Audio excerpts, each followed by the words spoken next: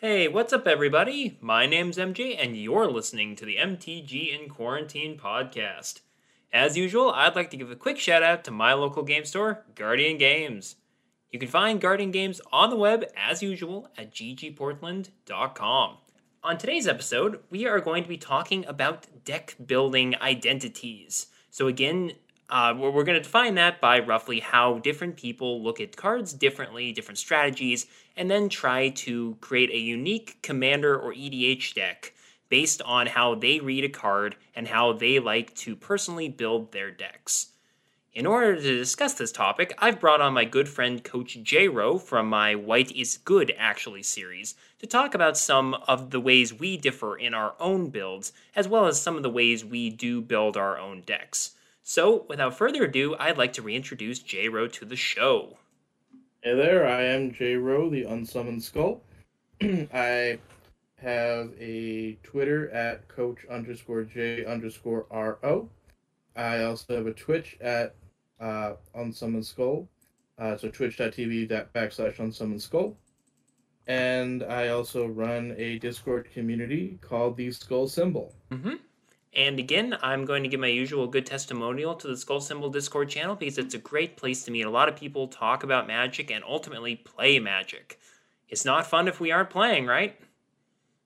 Right? Although building can be a lot of the fun too. Sure. I mean, that's really, especially between the two of us, we love to brew. I don't know if I find as much fun playing as I do brewing, but maybe that's just me. Well, that's one of the things where you put something out into the world and it can be anything until you find out what it actually is. Mm-hmm. So again, on today's episode, we're going to be talking about deck building identities.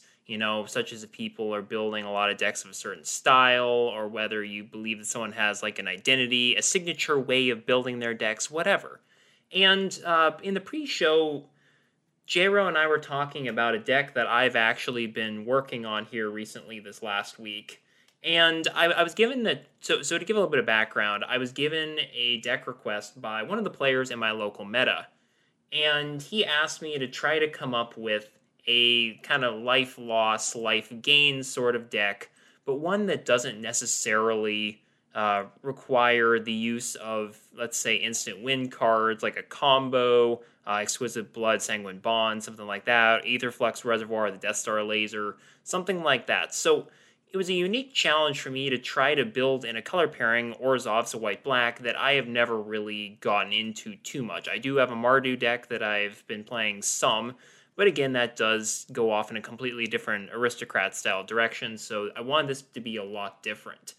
And the whole concept of that deck is actually something that I wanted to start off with today with you, J-Ro, is when we talked before the show about how I was building the deck and some of the cards I was going to be utilizing in the deck, we were talking about the commander that I chose for this specific deck. And the commander I chose is Selenia Dark Angel. Selenia is a 3/3 legend for 3 white-black.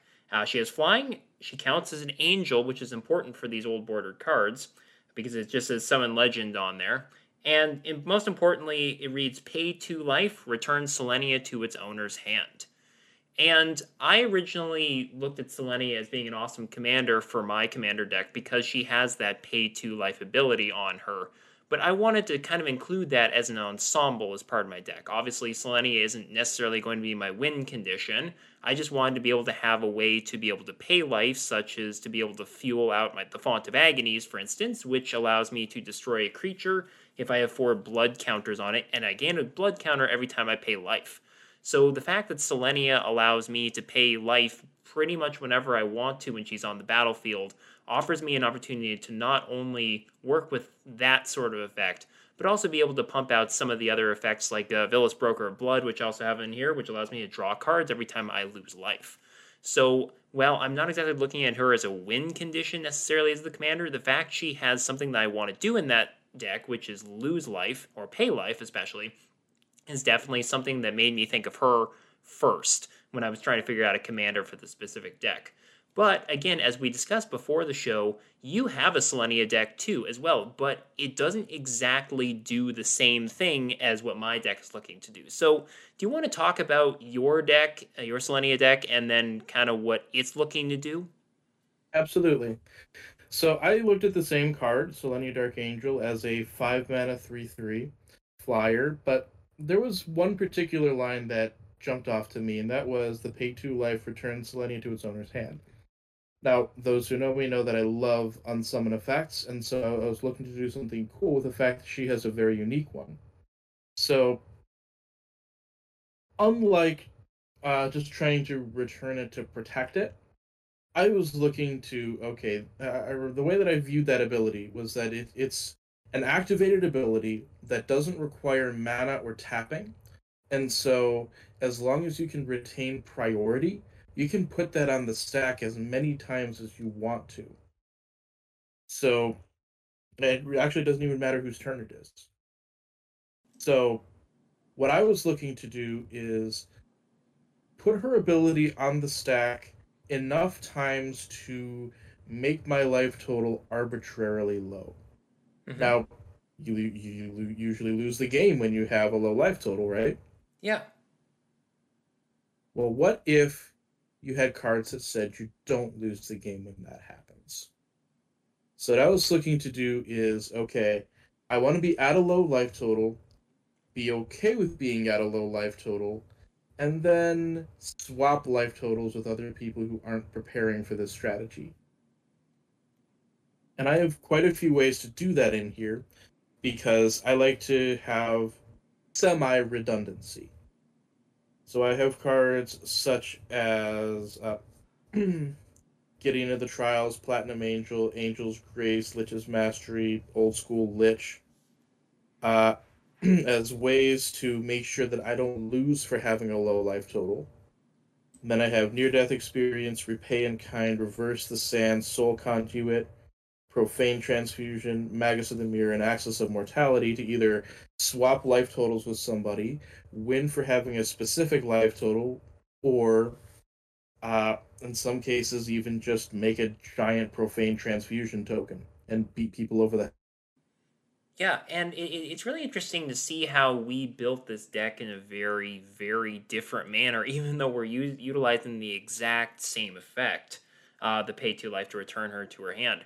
Because the way I originally looked at her was I have a similar Voltron deck to Selenia, you having a very similar effect to be able to return a creature at will to hand.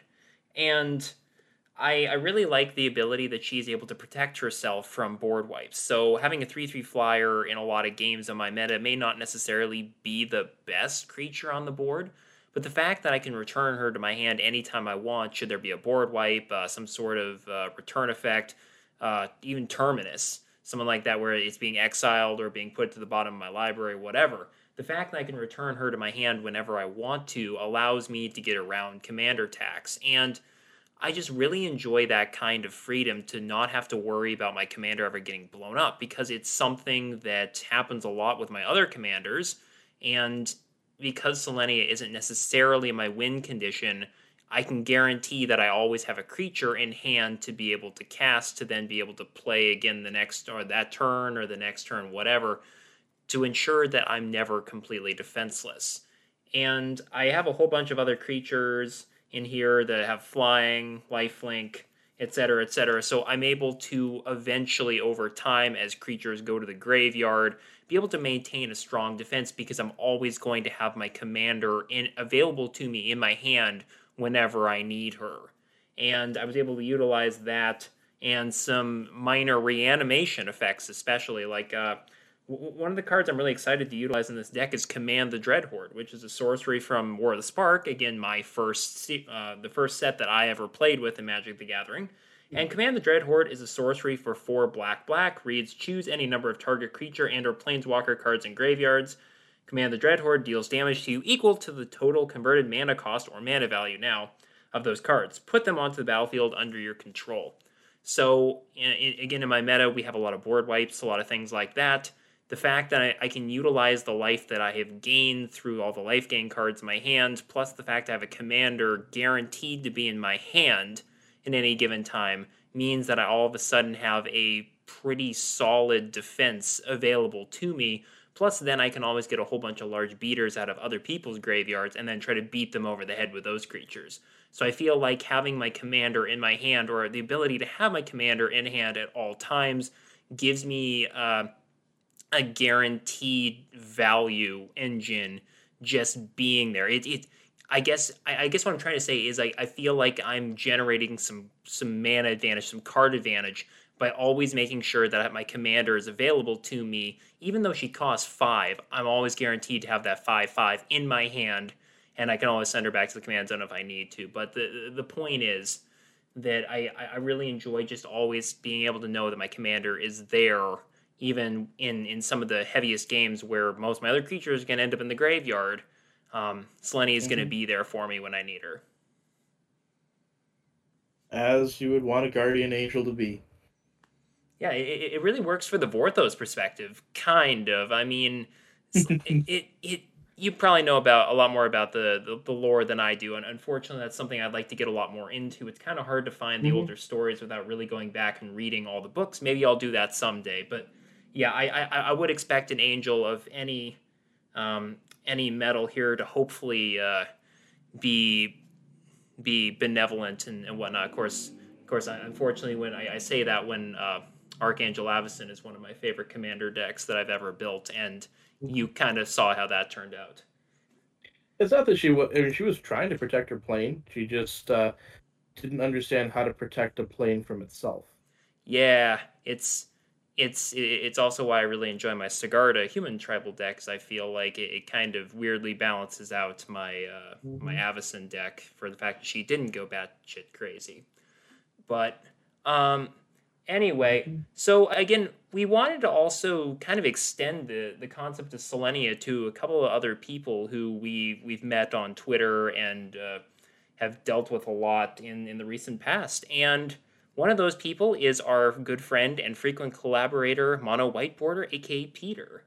And J-Ro, again, before the show, we kind of talked about how Peter would probably build a Selenia deck. Obviously, it includes white. It's not completely mono white, but Peter has his own way of building a deck in most cases. So, without really knowing exactly how he would build a Selenia deck, and since he couldn't join us today, how do you think he would build Selenia if we just handed him the card and said, build this deck right now?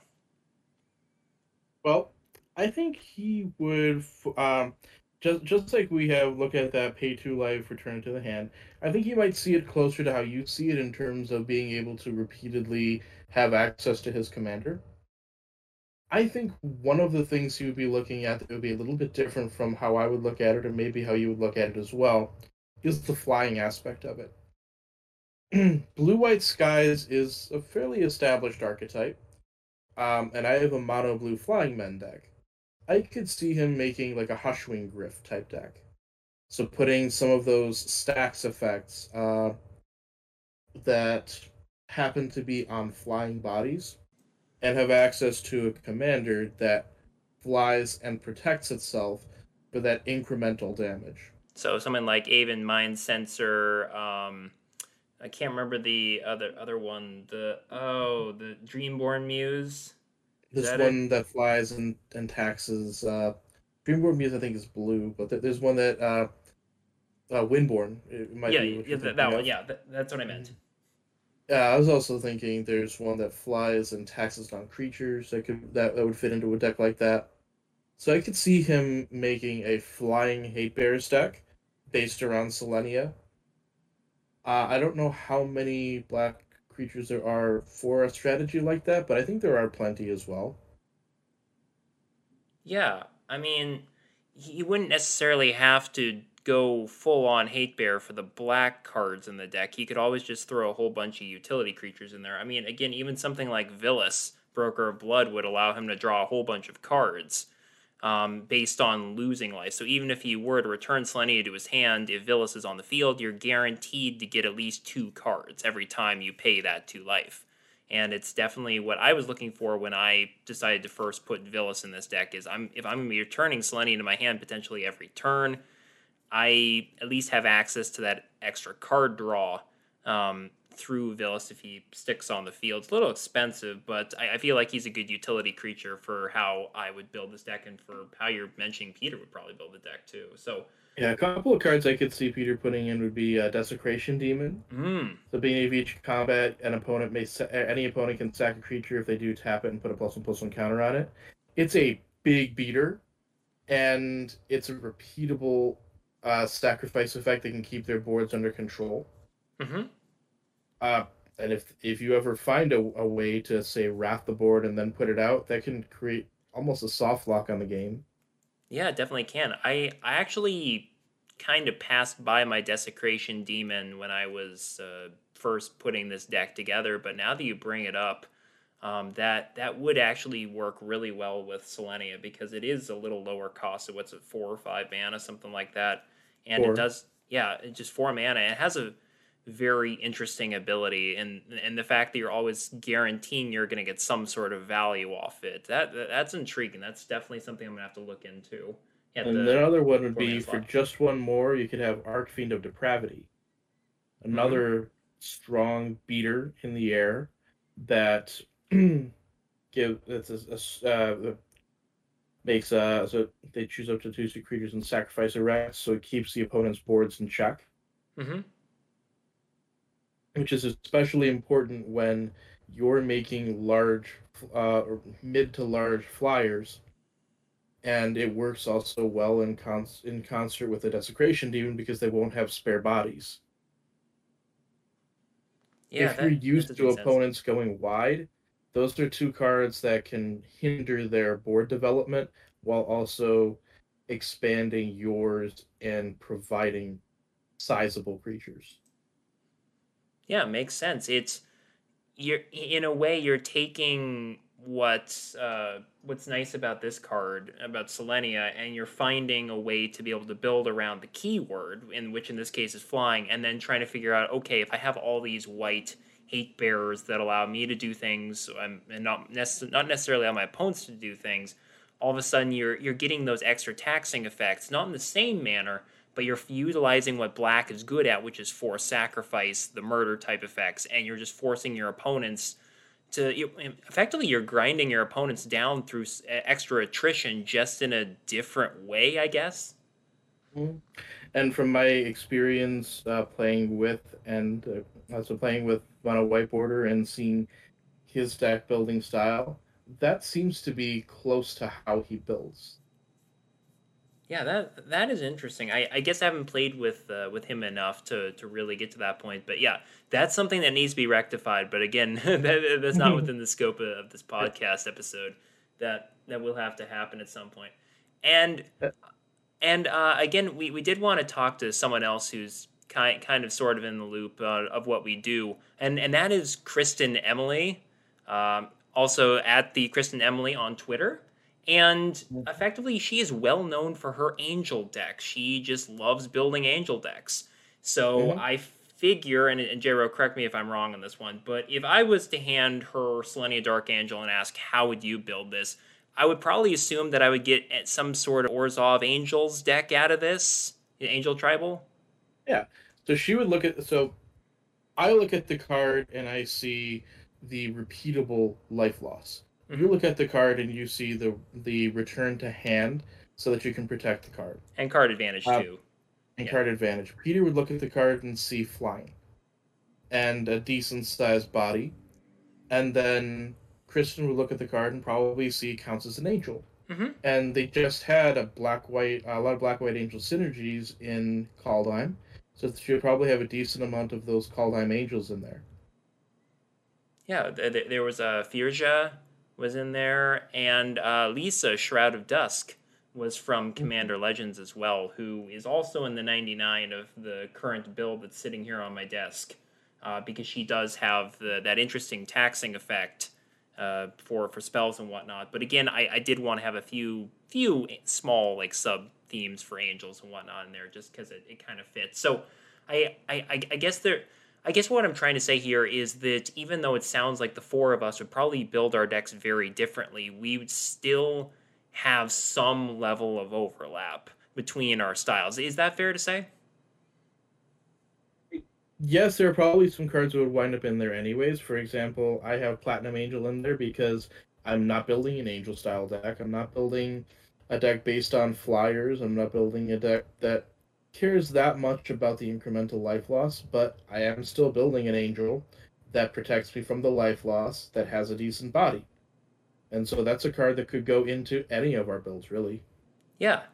And I'm sure that there's quite a few cards in my deck here again while I'm looking through it that we could probably all play in agreement with each other beyond Yep. obviously mana rocks. There something like Font of Agonies would work well in both your build and my build, but it wouldn't necessarily work well in either Peter's or Kristen's builds because they're not necessarily looking to pay life. I But could see them as I could see Font of Agonies was one that's still put in because of the repeatable effect. sure. It's just used in different ways. I use it to clear the board so I don't get attacked because I'm trying to protect myself before I combo.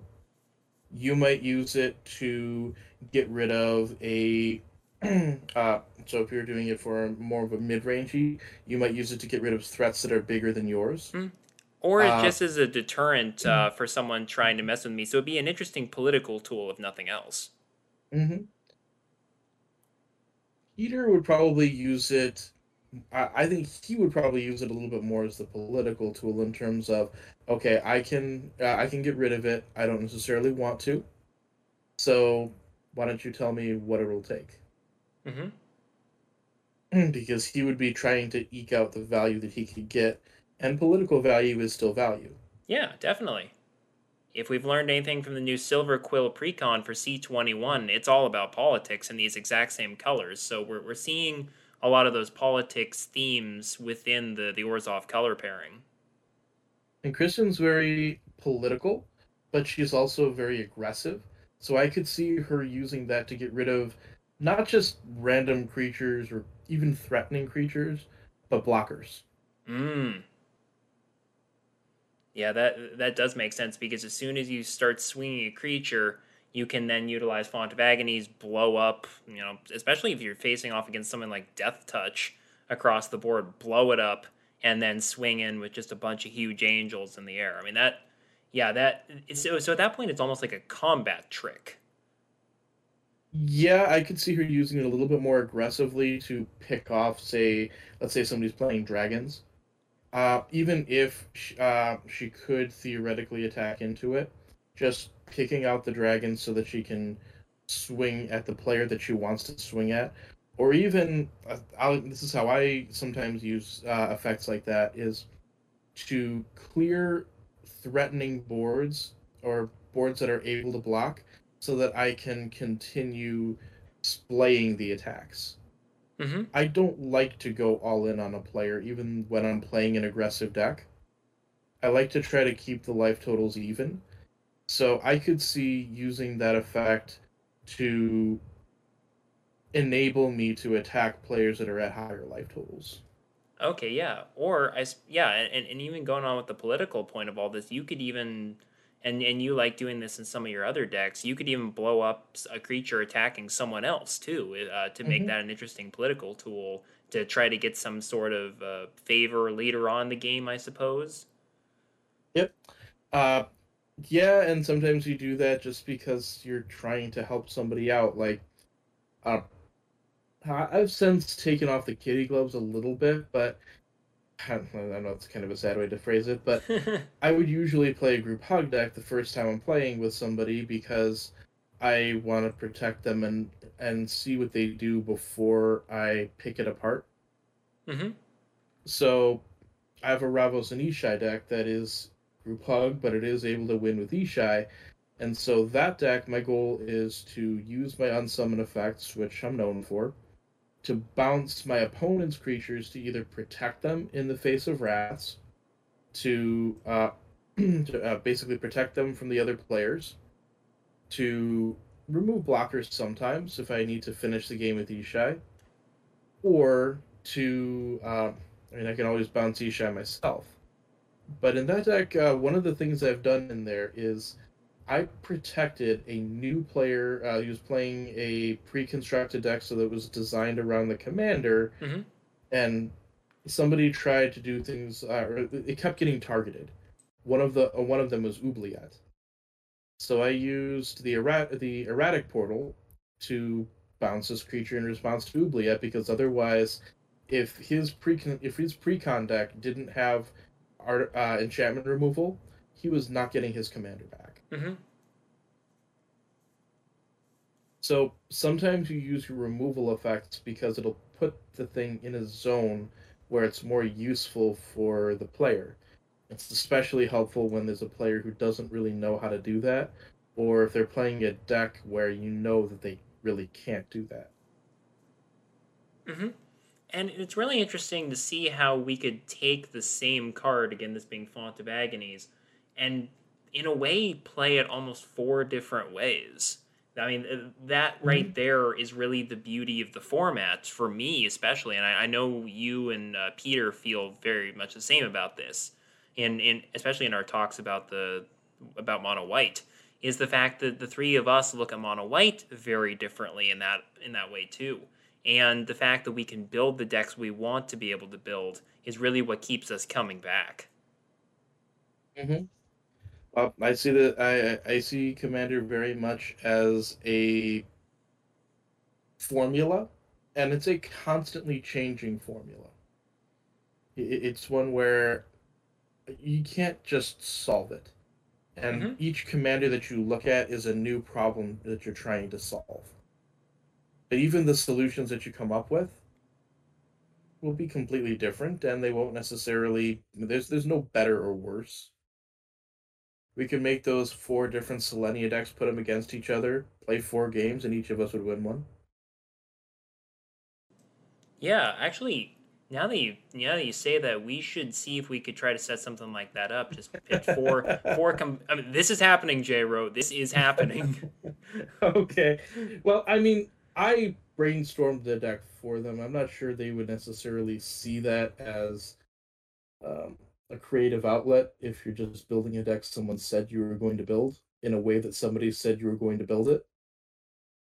But I could certainly see picking a commander, maybe not the same one, and putting out a deck building challenge like that.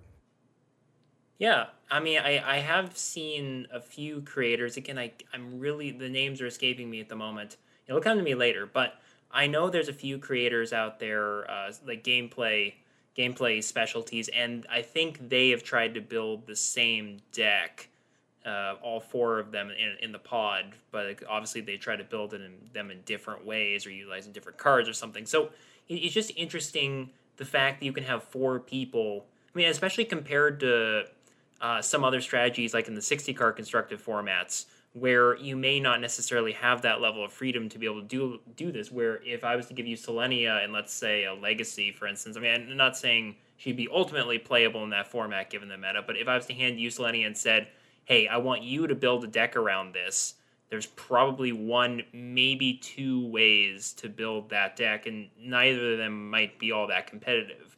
But again, since we're playing in EDH, it seems like there's no limit to which way we can go with this deck. We've already identified potentially four different ways that you could build this, and again, we could be missing out on something too. Someone could Mm-hmm. probably come in with a completely different concept than what anything we've ever thought of for this exact commander and make a really good deck out of it that we would never see coming. So the fact that we can have at least four different ways, if not more, to build this exact commander in this format definitely demonstrates just the variety and the variance in this format. It's what makes us keep coming back to it. That's it's really the whole point why I'm doing this podcast. Is just I love the variance. I love the ability for us to be able to make these discussions, have these discussions, and just talk about how we differ and yet how we're all kind of similar and kind of the same in our own ways when we build our decks. Selenia was a particularly cool example because we could look at different parts of the card and just pick it apart like Hmm. And that. and it's interesting because there also isn't a ton of text on this card. Is that it doesn't lend Mhm. itself to a particular strategy. Again, you and I would look at the two life here, and we go obviously go off in a different way on it. But Hmm. again, there isn't a mountain of text on Selenia. It's an older card. It's actually quite simple in all ways. So in a way, there's almost more room to build it than a lot of modern commanders, where they kind of shunt you into one particular strategy. Um, I would say even modern ones have a lot of different ways they can go. Like looking at Ishai, people would think, okay, that's supposed to be a Voltron commander, and I do kind of use it for that too. But I also use it for so I use it for group hug because I want you to cast spells to make my guy bigger. Hmm. So Asper group hug, who really even thinks of that, right? Yeah. I talked a week or two ago with Jason Yalta over at EDH Rec, where during that podcast where we were trying to build conceptual commander decks, I utilized someone's comment to me a while back that Grixis doesn't have any combat based commanders, and I tried to build out a hypothetical Nicol Bolas Voltron deck in Grixis colors to be able to accomplish the same thing. So Yeah. yeah, it's definitely, there's a lot of challenges in trying to be able to play EDH, trying to come up with something new. But I think what we're both proving here is that we all look at these cards in a different way, and that's the beauty of the format. Is there is no one way to build your deck. You can build it however you want to. You have the freedom to be able to do so. Yeah, one of the ones that really piqued my interest that has made a deck that's one of my current favorites, even though I'm still working on it, in terms of making some adjustments to it, Hmm. is Umori the Collector. Okay. So Umori the Collector, people were looking at how to make it a companion. Okay, we're gonna make a black green. Well, your commander has to fit it too, and it has to fit whatever whatever card type you select. And so if you can only pick enchantment if you're going to use Farika, or creature if you're going to use any of the green black ones, and you have to have your entire deck be that. Hmm. And so a lot of people just wrote it off as one note because those are the only things you could do with it. So I decided I wanted to try to build a Golgari deck because I don't really have one, or I didn't really have one. I'm trying to go prismatic with my unsummon effects. So I'm trying to complete the prismatic. I can't really figure out something cool to do with Golgari. Then I remembered, oh, he's a legendary creature. What if I just make him the commander? That way I don't have to be a slave to the theme, but I can still use it. And I can name any type I want. Hmm. So then I got to thinking, okay, the reason why I wanted to build a Spellslinger Golgari deck is because, well, I love Spellslinger decks. That's kind of my deck building style because I'm a natural combo player. Yep. And what if I just use him for his cost reduction ability and chose sorcery because there are a lot of big splashy black and green spells that especially black that can be reduced that way. A lot of the green ramp effects, like rampant growth, can be reduced that way. And so basically, I can cycle through my deck, mana severance all my lands, and then start going through some big shenanigans.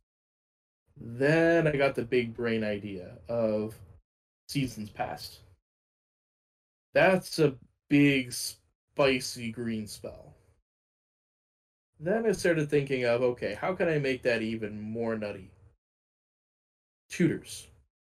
Now, people are in a different place on tutors and EDH. What I like in that deck, though, is I can use the tutor to find the Seasons Past, to recast the season, or to cast the Seasons Past, to put the tutor back, and then put Seasons Past on the bottom. The tutor then goes and finds Season Past again and again and again and again, and now I have an outlet for all that extra mana. Plus, all of this is sorcery and getting discounted. So I made a Storm deck in Golgari. Yeah, that's not exactly something I would expect from a Golgari deck, having started off as a Golgari mage when I first started Mm-hmm. playing Magic. yeah, that spell slinging is not something I ever really thought possible. So this is new territory. It sounds rather exciting. Hmm. Well, that also it does kind of come from some of my knowledge of decks that I've seen. And Seasons Past was a deck that was played with. I don't think it was around with Razakis, right? But it was around with the Magic Origins tutor that makes 3 black. Man, that's gonna bug me for a little bit, but there is a tutor that was around at the same time, and so that was actually in standard at one point in time. Hmm. But in Commander, you can do even more of that. Yeah, and the fact that you're not afraid to try something new is is really, I think, what we're trying to get at here. Because again, you do have your own identity that you're trying to get to, and trying to color shift that into a strategy or a color combination that doesn't normally do that sort of thing is the kind of thing that I always talk about, where you're gonna remember it after Mm-hmm. you've played that game. So yeah, the card you were talking about is Dark Petition. Yep, I'm looking at it. Yep. Unfortunately, I couldn't remember in time, Well, but yeah. I knew what card you were talking about. I didn't remember the name either, so we both had to look it up. Yep. But Yeah, yeah, Dark that's Petition from interesting. Magic Origins is an interesting one. That was actually a standard deck, Dark Petition Seasons Past. Yeah, that sounds like a pretty gross combo in a lot of Mhm. ways. Yeah, so speaking of the unsummon, obviously you've talked about how you've tried to make a spellslinger deck in a lot of different colors, if not all the color combinations. Could you actually go more into some of the things you've learned as you've tried to make unsummon effects and spellslinging effects in all different color combinations, especially the ones where it's um, not quite mainstream? Just what have you learned about trying to do that, and what do you think is the most rewarding part about trying to make these strategies work in non-traditional colors? The origin of the Unsummoned name comes from when I was doing the color challenges, which I talked about before, that I would have my students do before I would let them draft. And it specifically comes from them having difficulty winning with blue and them calling Unsummon a weak card that does nothing. Because if they bounce a creature, it just gets recast. Or, and that's all they really saw that it could do. And so I set out to show them how many different things you could do with an unsummon. And so even within that deck, you could use it to bounce a creature to counter it. You could use it to bounce a blocker. You could use it to protect your creature. You could use it to uh, so you could use it to bounce an attacker. You could use it to bounce a mnemonic wall and then return it and then bounce the mnemonic wall again and over and over to be able to block a creature that would ordinarily be able to kill it, as long as the creature didn't have trample. You could use it to protect your creature from removal. You could also use it to protect your creature from lethal damage. You could use it to protect your creature from an opponent using a pump spell on their creature, or you could just bounce their creature.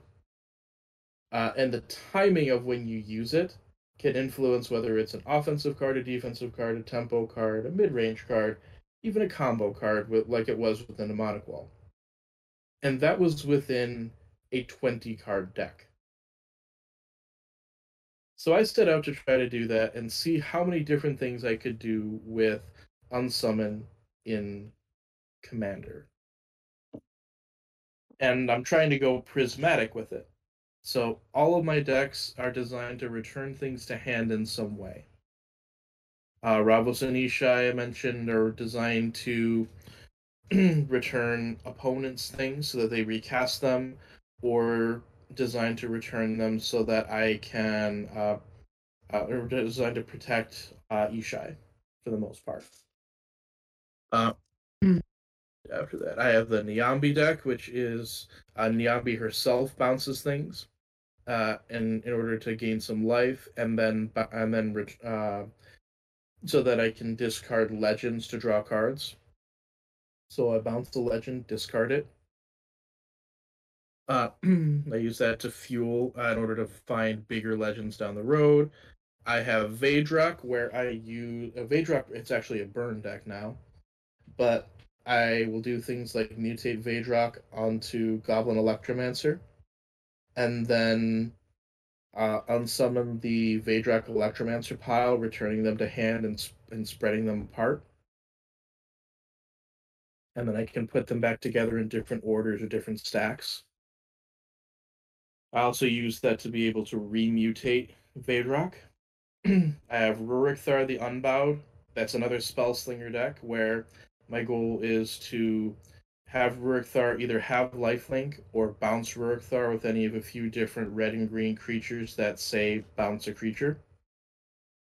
Or they say return a creature to the owner's hand. Okay. So I use those creatures in Rurik Thar to get around his negative ability so that I can cast spells when I want to and not take 6. Mm-hmm. Um, I have mono green humans, but that's a different deck. I have Jasmine Boreal, who this is actually it's a silly deck that has vanilla creatures. It's vanilla keyword soup because I'm a mad scientist and I wanted to do it. So all the creatures are vanilla, but they gain abilities when they come out on the battlefield. One of the things that they can do is trigger cream of the crop. So I Mm-hmm. have erratic portal to bounce a creature and then put it back out, cream of the crop. I have the Simic Burn with Varel, where I'm looking to mass bounce an opponent's board, like an evacuation effect, and then Black Vise or uh, any number of similar effects to that, such as Storm Seeker, and deal damage to them equal to the number of cards in hand. But of course, they have a lot of cards there because I put them there. Mm-hmm. Uh, so I have a lot of different ways to use the unsummon effects. Locust God has wheels. That's what Locust God usually does.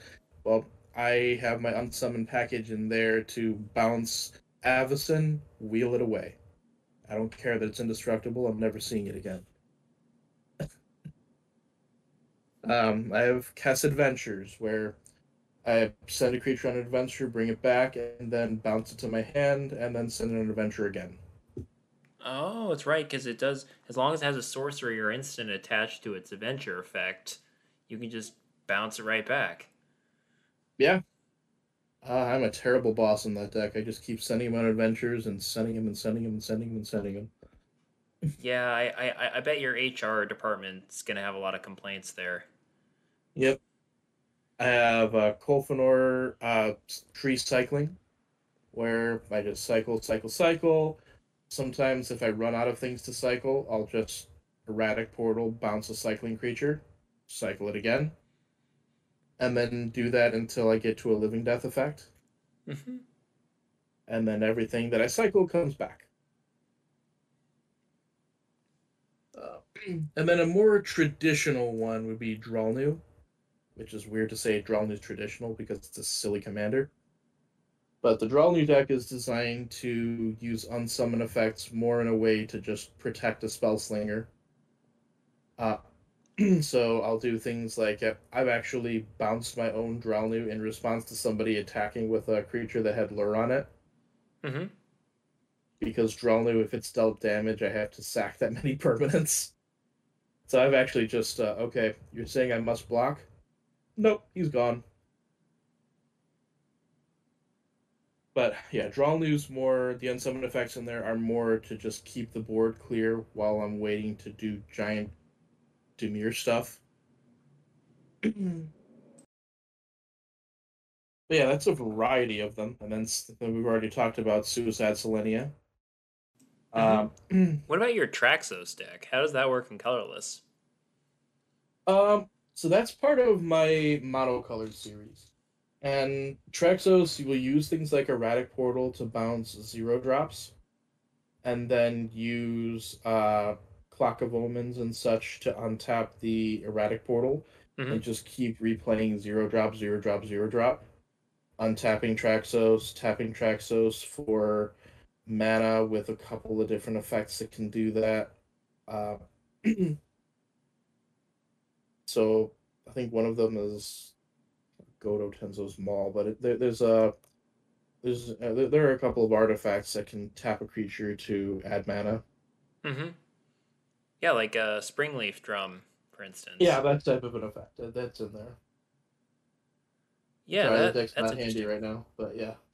That is interesting. I honestly I know we've talked about that deck of yours before, but I never quite understood exactly how you were going to get to work in colorless. So that's interesting. I definitely learned something there. Yeah, yeah. That's. I'm a mad scientist. I do crazy stuff.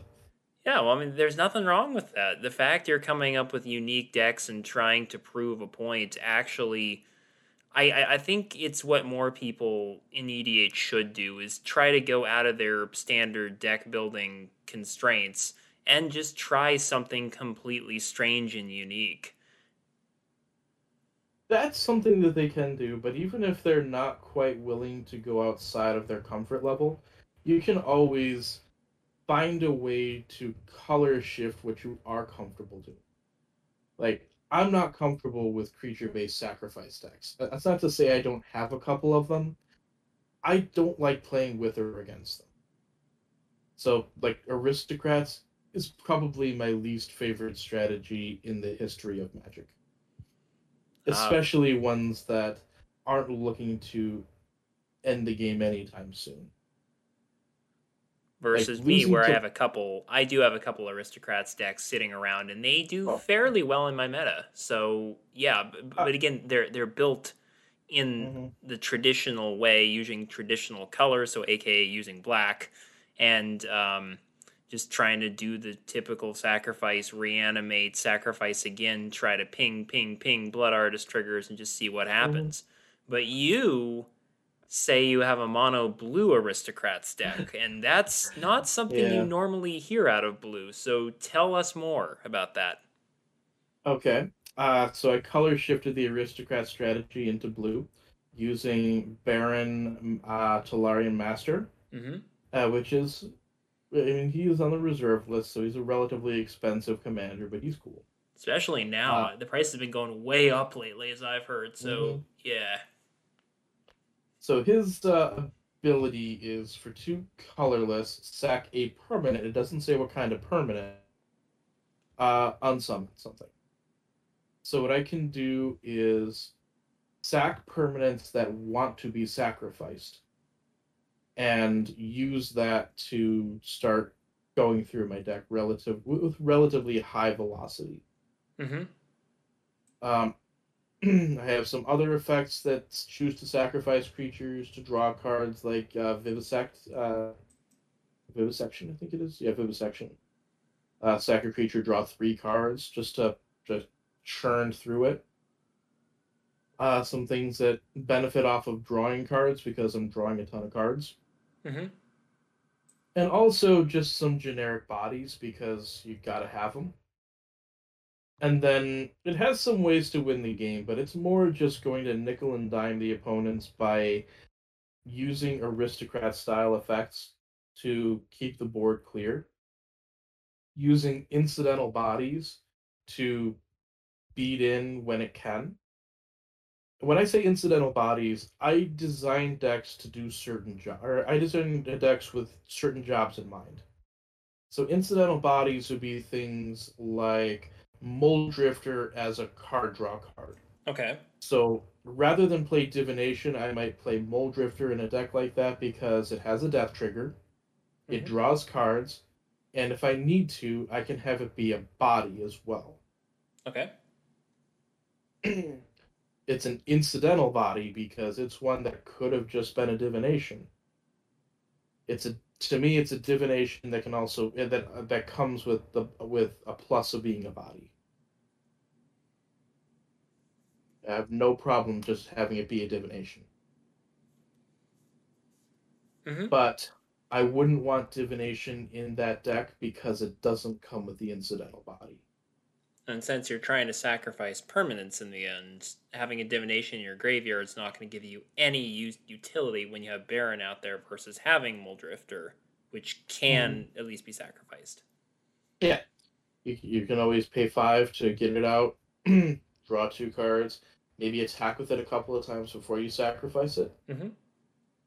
In which case, you got a lot more value than just the 5 mana you spent, or 7 total to sack it later. Yeah. So that deck is a very intricate deck because it has a lot of activated and triggered abilities that need to be timed properly in order to maximize the effectiveness and so the effectiveness of the cards and abilities, as well as the board positioning in order to allow you to eventually get into a winning position. Because the creatures aren't huge, like Muldrifter's a 2/2, but they are able to poke through damage when you need to poke through damage. There are a couple cards in there that can make creatures unblockable, so that you can again poke through damage that you need to poke through. But otherwise, the deck isn't going to get there quickly. Additionally, I always play at least 5 mass removal effects in a deck, but in a deck like that, it doesn't want to use too many of them because it's trying to maintain a board. It would use effects like Wipe Away, or Wipe Out. So Wipe Out is a 4 mana sorcery that returns all non-land permanents of a given color. So if you're a mono blue deck, that means that there's a really low likelihood that you're actually going to hit your own stuff with it. Because most likely people at the table are playing other colors. Unless it's at a mono blue throwdown, which is usually when I play the deck. But still, you use that to clear their boards so that you can recover faster and get in damage while they are recovering. Uh, There's Inundate as well, which costs 6, which is a little bit more, but it also gets rid of all non-blue creatures, which is pretty similar to what you were already doing with Wipeout. So the mass removal effects in that deck are designed to allow you to continue attacking, as opposed to say an evacuation, which would bounce your board as well. Mm-hmm.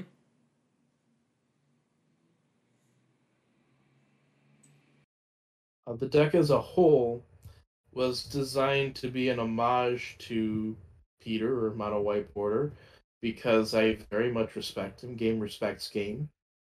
And I wanted to design a deck that would be sort of in his style, but with my signature mechanic. Makes sense.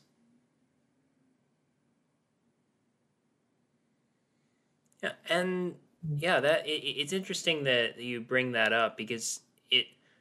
The more I get into content creation, the more I find that this is not just about us talking about a certain topic. I mean, there is a lot of that to creating content. We both know that, but I think what I've really gotten out of content and out of talking with a lot of different people who come at this from a different angle, talking with both Peter and you a lot about deck building, just about a lot of everything in general, is that we have these abilities to be able to change our strategies and update our interests based on our interactions with other people.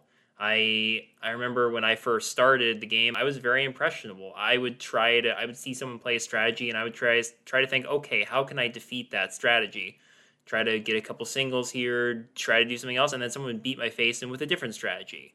Well, over time, you start realizing that you can't be prepared for everything, so you just have to really double down on your strategy and just figure out where you want to go with it. And that really is where you come up with your own distinctive style. How you like to play the game, certain decks you like to run, color combinations, etc., etc. For you, you had a very interesting and I would say quite unique way of getting into the game compared to mine, which is just living, learning, and then just figuring out what I liked, updating it as necessary, trying new decks. Some of the decks I built recently here after the COVID pandemic started, I have played once or twice and I've torn them apart. They just didn't excite me. But other decks that I've built have honestly become some of my favorite decks. I mean, for instance, my Mono Black Kothafed Soul Hoarder deck, for instance, it actually came out of a comment that I heard saying that Kothafed was unplayable and as a commander because of Smothering Tithe. And I said, okay, sure, but does that mean that he is unplayable? Well, no. So I put together a deck that was kind of in a way to spite that comment that I heard. Was just it felt like a challenge to me,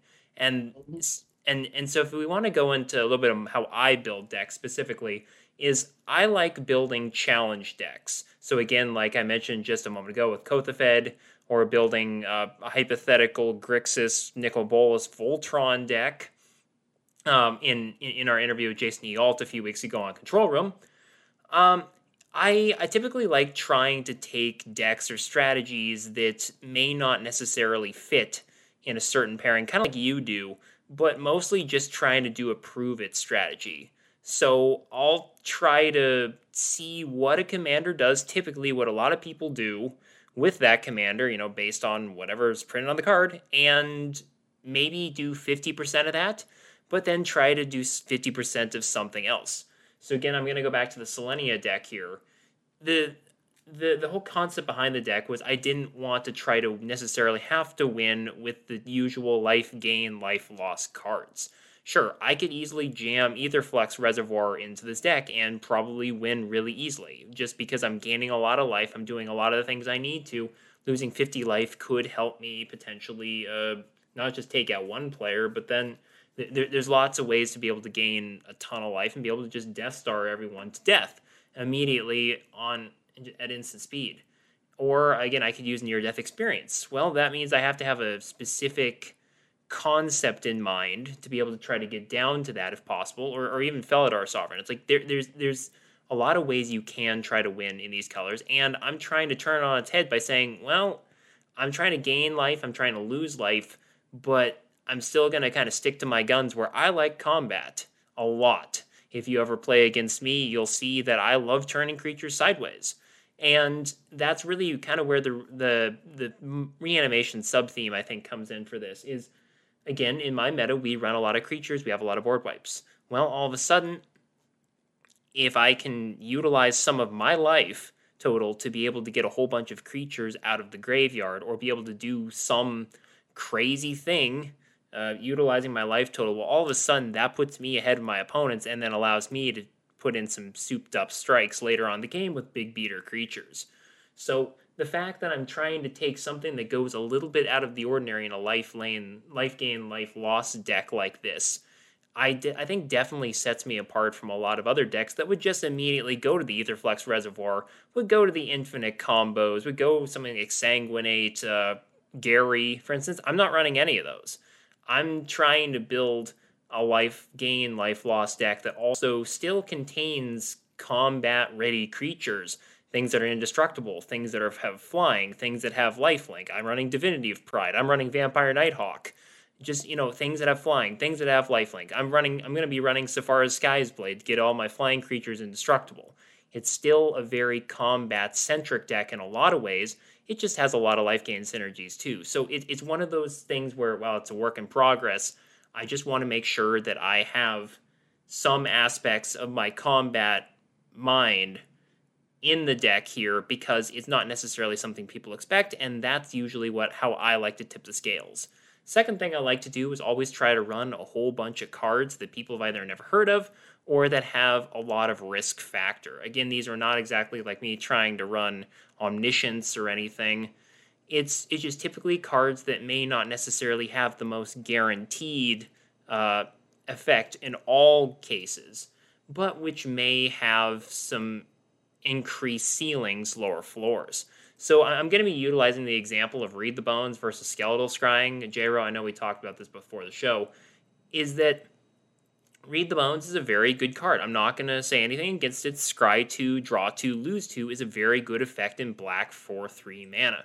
However, Skeletal Scrying, if I'm not afraid to lose some cards in my graveyard, which, there's a lot of instants and sorceries. And when in my meta we have a lot of long games that go over an hour, a lot of cards are going to end up in the graveyard. Well, all of a sudden, if I'm stuck and there's a board stall somehow, Skeletal Scrying I can use out at end of turn, throw a whole bunch of cards I can no longer utilize at all, those instant sorceries, my board wipes, just anything that I can't really bring back out of the graveyard, artifacts, enchantments, things like that. I can cash those in for extra card draw using Skeletal Scrying at instant speed. And while sometimes there will be moments where that card won't do anything, I may not have any cards in my graveyard to be able to bring back. This is the problem with my first attempt at a Muldrotha of the Gravetide deck, was that I had 0 cards in my graveyard to bring back. I figure that by turn 10 or so, I'm probably going to be getting more than 2 cards out of it for, let's say, 4 or 5 mana. Well, if I can do that at instant speed on someone's end step and I have a whole bunch of untapped mana, all of a sudden I'm gaining that card advantage by threatening potentially having a Settle the Wreckage, Path to Exile, something like that, available to me during other players' turns, and then being able to turn that around and be able to Skeletal Scrying, draw up 7, 8 cards by that point, and maybe be able to find the cards I need to be able to turn the tide. So it's just one of those things that I've learned over time, is that I just really like cards that are just a little bit different. They're against the grain. And that I always try to throw 5 to 7, maybe even up to 10 cards in any particular deck that don't always necessarily do the thing you want them to in all situations. But I just enjoy the fact that they have that higher ceiling, and the risk factor makes them exciting. So that's really how I take my deck strategies in, is I just try to find some of the weirder cards, some of the weirder sub-themes, strategies, and just try to find ways to make it work.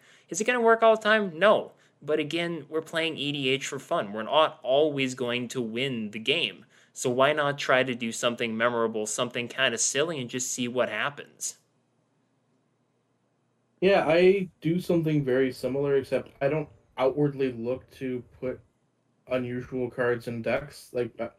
I see it as a sign of pride if somebody needs to look up a card that I'm doing, or if they ask what does that do.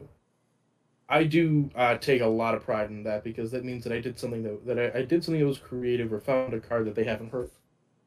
And as we've sort of been talking about, I have a high Magic IQ, and that's because of the fact that I've been watching the game and studying the game for a long time. And I remember things that I saw, like the Seasons Past loop that I saw at a Magic Origin standard, Mm-hmm. and then put that into a commander deck. So I do also surprise people with older cards, but I don't set out to do that. I set out to have the deck do certain jobs, and that happened to be part of that happened to be part of a win con that I wanted to put in. But so an example would be in my Selenia deck, I put in some cards that have incidental life loss on them, because I don't care about the life loss. So, for example, I have Final Payment, which destroys a creature for 2 mana at instant speed, and has no restriction on what it can destroy. It costs 5 life for sacking a creature enchantment. I have no problem with paying 5 life. In fact, that does part of the job for me. I have it's another one that's in there. That's an interesting one is Slaughter. Mm-hmm. 4 That will be in this deck when it does eventually come in the middle. 4 mana instant. It's a terror that you can pay 4 life with buyback. Withering Boon is another fun one. Mm-hmm. Counter target spell for paying 3 life. I have Snuff out in here, which destroys target non-black creatures. Just for the, I mean, it's typically an instant for 3 and a black, but you can just pay 4 life instead of paying the mana cost to destroy target non-black creature with no regeneration. Yep, I have that in there as well. Garza's Assassin is another interesting one. It's a 2/2 for 3 black. For black, sorry. You can sack him to destroy target knockback creature, and then whenever another creature dies, you can pay half your life rounded up to return it from the grave to hand. Ooh, that's So it's a sneaky. repeatable. Yeah, he's an assassin. He's got to do that. His name is Garza's assassin. And you really Pretty don't care cool. about the extra life loss because you're trying to do Mhm. that anyway. So the faster you can get your life total down, the easier it is to be able to get to your ultimate strategy. So in that case, a card that otherwise, like for my deck, would be objectively terrible in a lot of situations, since I'm trying to keep a higher life total, is absolutely acceptable, if not rather optimal in your build. Mhm. Yeah, I want to be paying life because I want to be low enough to be able to take somebody out in one shot, or the whole table if I can. Mm-hmm. Killing Wave is another one that's good in my build, but not necessarily in yours, because my build isn't looking to keep a board state necessarily. So Killing Wave, X Black, sorcery. For each creature its controller sacrifices it unless that that person pays X life. So first Ugh. off, I am perfectly willing to pay X life. Second, I don't think anybody else is, and if their board state is wide enough, they're either sacrificing their entire board state or they are taking a massive amount of damage. So even though I want opponent life totals high to be able to swap them, I don't want everybody's life total high. Mm-hmm. And preferably, I'd rather not have to use the combo finish if I don't have to. I can just beat in with Selenia if that's the case. Yeah. And I mean, it's good to have that backup win condition available to you. So again, Death Cloud can. I mean, I love my token decks. Death Cloud is a literal death cloud to my token strategies. Yeah. That's Killing Wave. That's a Or, mean sorry, card. Killing Wave. But Death Cloud is also a very Yeah. card. But yes, Killing Wave does the same thing and just makes me.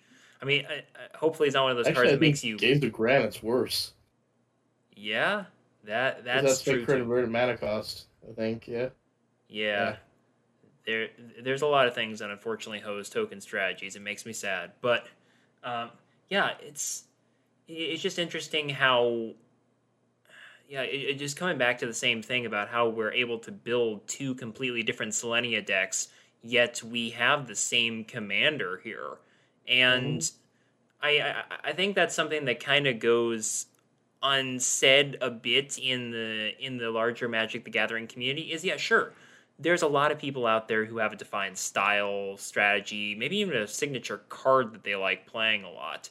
But the ability to be able to come up with a deck kind of on the fly, come up with a different strategy, I think that's something that combines a lot of learned behavior with a lot of the preferences, and that's really what keeps me again. I keep saying this like a broken record, but it's what keeps me coming back to this game. It's why I really enjoy building new decks to do some silly thing. Some of mine are more straightforward than others, but I just like putting these cards together and trying to solve this weird puzzle that I can, while still trying to fit along the lines of what my deck is trying to do. I'm not trying to sit here and say that the cards I throw in my decks actively don't help my win strategy. It's just that they sometimes go about it a little differently than what the standard, or what I should say, the regular meta would be considering. I mean, for my Selenia deck again, I'm running Congregate. You know, an instant target player gains 2 life for each creature in play. Well, again, in my meta specifically, and again, I build a lot of my decks for my meta first out because they're who I play with the most and who I really play test with a lot. We play a lot of creatures. So all of a sudden, Congregate could easily, for 4 mana, give me 30, 40 life in a lot of cases, especially if I'm playing a lot of creatures. So 4 mana, instant speed, I could gain 30, 40 life. That is definitely something that in a life gain deck is extremely important when I can especially then start paying the life with Selenia, get Villas going, even running Bolus's Citadel to start being able to play cards off the top of my library. Just things like that that I can do to try to be able to gain the value to then do what my deck wants to do. Maybe not in the best way, but certainly in a way that seems to work with the rest of the deck. Awesome. All right. So, J-Ro, I want to thank you again for being on the episode. It's been great as always, just be able to talk about our different deck building styles and really just be able to explain how we look at the same commander and we see two completely different strategies. I mean that really I think is the complete essence of EDH in a nutshell. Absolutely. All right. So again, where can people find you on the internet? Alright, so you can find me at twitch.tv/OnSummonSkull. That's where I stream on Mondays through Thursdays, 9 p.m. Eastern Standard Time, same school time, same school channel. I also have a Twitter at Coach_J_RO, and I have a Discord at the Skull Symbol. All right, and you can find me, MJ, on Twitter at MTG in Quarantine. Same username as the name of the podcast, in case you forget. And if you find the Ulamog with the headphones and the rock on symbol, you've found the right place. You can also find the back catalog of these podcasts on Spotify, Google, Apple, and many other podcast outlets.